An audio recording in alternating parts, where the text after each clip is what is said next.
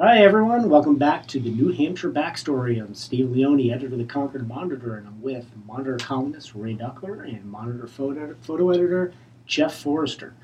So today we're going to tell you about Timothy Tobine. He's a Vermont man. He's about 50 years old, and he was recently reunited with members of his Concord area siblings that he didn't even know existed.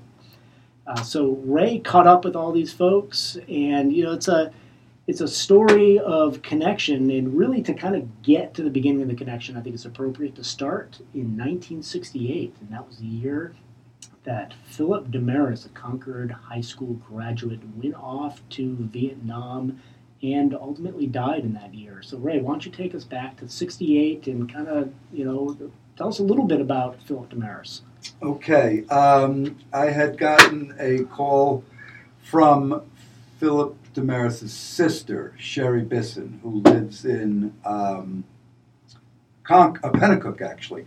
And she wanted to have me write a 50th anniversary of her brother's death, March of '68. So it sounded like a compelling story. So I wrote about Philip. I went over to Sherry's house and saw scrapbooks and talked about what he was like as a kid. And he joined the Marines right after high school, and he was killed by mortar fragments March 25th of '68. So I wrote it, and it was a compelling story, and then I moved on. Okay, so this is a story about a bunch of siblings that had kind of a real hole in their family, because this kid who was a member of their family just never returned from war. It's an all too familiar story. Yet the story takes a pretty drastic turn with follow up correspondence that you had received. Tell us about that. Well, after the story ran, Sherry wrote me a letter thanking me for the story, etc., etc. And then buried in the letter somewhere, which just came out as a shock because it was the most amazing piece of information. You'd think it would have been up at top, but it was buried in the letter. She said, the most amazing thing that came from this article was that we found out that my brother had a son that we really didn't know about. My brother had a girlfriend before he left for Vietnam who got pregnant with my brother's child. As you know, being back in the late '60s, that was not well received. My brother's old high school girlfriend reached out to us after hearing and reading about the article in the Concord Monitor. After many weeks of conversations, a few weeks ago, we were able to meet him for the first time. So that obviously was a follow-up, handed to me on a silver platter. Amazing story about the child of the fallen Vietnam Marine who had his own life with a new family, but had siblings in the Concord area he didn't know about. Yeah, so we said 1968, but actually this starts earlier. Why don't you tell us about the connection between mom and dad uh, of Timothy Tobine?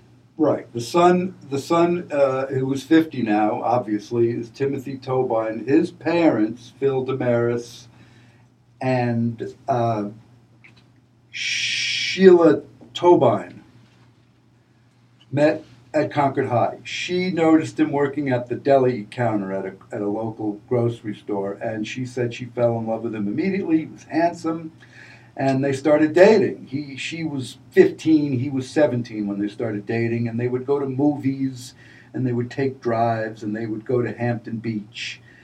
And then, shortly before he left for Vietnam, she got pregnant, and he left, and the baby, Timmy, was born 21 days before Phil Damaris was killed in Vietnam. So he never got to see his son or even a photo of his son.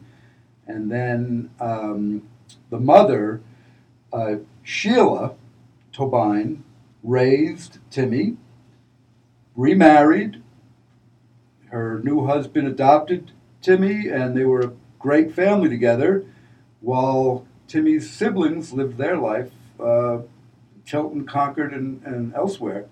And the years went by, and the connection faded. Where did they live? I mean, they weren't close to each other. I mean, they were certainly far apart. Right.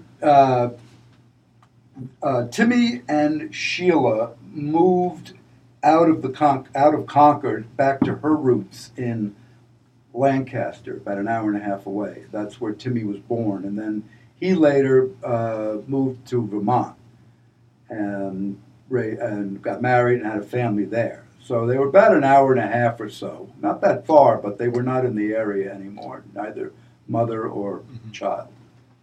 Okay. And you had his siblings were in Concord, Tilton, some of them was in Pennsylvania, but most of them were around here.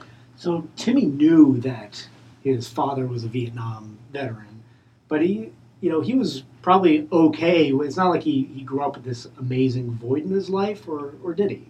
No, he was. When he got old enough, his mother told him that his biological father was killed in Vietnam, and he was a young child when she told him.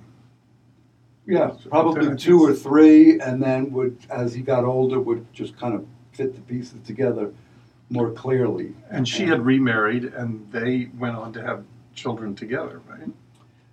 She married, and the man, the husband, adopted Phil, and also adopted Sheila's other 2 children. And they were a tight-knit family. Timmy wondered about his biological father, but he had such a stable environment that it was not a real void at that time. Okay. So take us back now, I guess, because it sounds like they everyone just independently lived their lives, but then they kind of come to this meeting place 50 years later. What did they say that was like? I mean, first of all, just finding out the news in and of itself must have been just a tremendous shock, but also just amazing reconnection. Yeah, it was shocking and joyful, and they decided to have kind of a reunion. They met at Sherry Bisson's house in Pennacook. Timmy came down with his son, so that would make the siblings that would make his son the siblings aunts and uncles, right? Okay. And so they had a reunion with Timmy, his mother Sheila, and Timmy's son, with all the siblings, and they had barbecue and salad. And Timmy told me that he was nervous, but in no time it felt natural. There were connections made. They looked at pictures. They told stories. They explained to Timmy what his father was like growing up in Concord, and he said it was completely comfortable very quickly. And, I mean, do you get a sense that this connection endures now? That this is part of the fabric of the family now moving forward? They say that they're going to keep in touch. So they're not that far, so I'm sure it's very possible they will keep in touch and become a different area of the family. But that's what they say, that they will keep in touch now that they've discovered each other. Good. I think, happy ending. We don't get, too many of those, and I think that's great happy, to hear. surprising ending. Just very innocently started story, and then you have the feelers out to connect with family members, and it was ended up being amazing. Terrific. And we went over to his aunt's place here in Concord, and we met the uncles and aunts, and they did talk about how close they feel now. And right, we went over to Sheila's sister, Sandra Cody, just coincidentally happened to happens to live in Concord.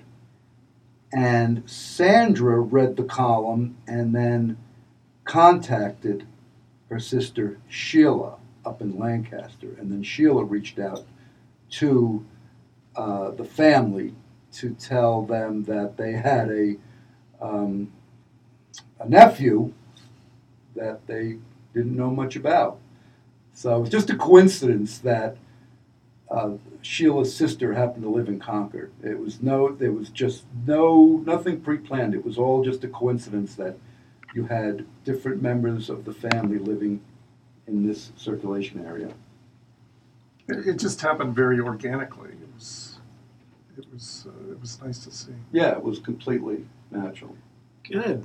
All right. Well, thanks, guys. Another good one. That'll be in the Sunday Monitor, ConcordMonitor.com, and we will see you next time on the New Hampshire Backstory.